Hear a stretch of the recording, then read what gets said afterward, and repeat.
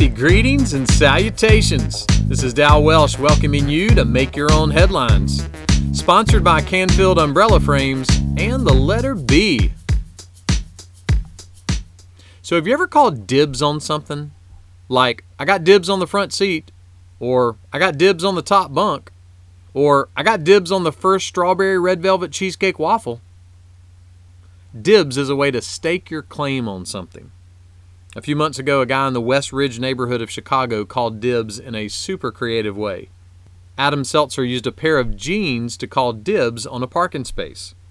He soaked the jeans in water, then he set them outside in the freezing Chicago weather, and they froze standing up on their own. So he took the frozen jeans and he stuck them up in the snow in a parking place right on the curb. Now, I don't know if it worked, but it sounds totally brill. You know, a scarecrow won a trophy for being outstanding in his field.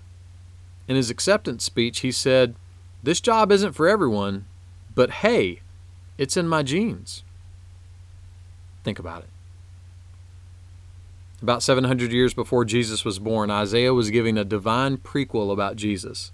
He said this, "He took our punishment so we could find peace, and only through His wounds can your soul be healed."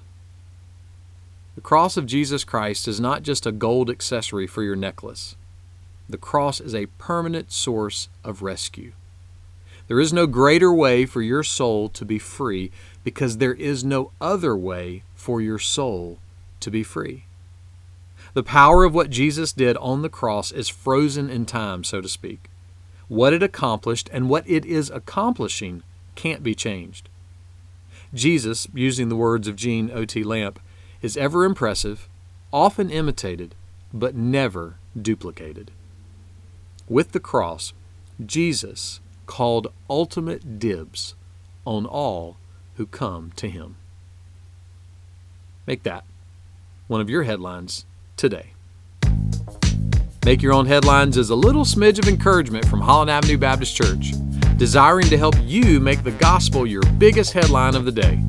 For more ways to listen and for more positive resources, check out hollandavenue.com.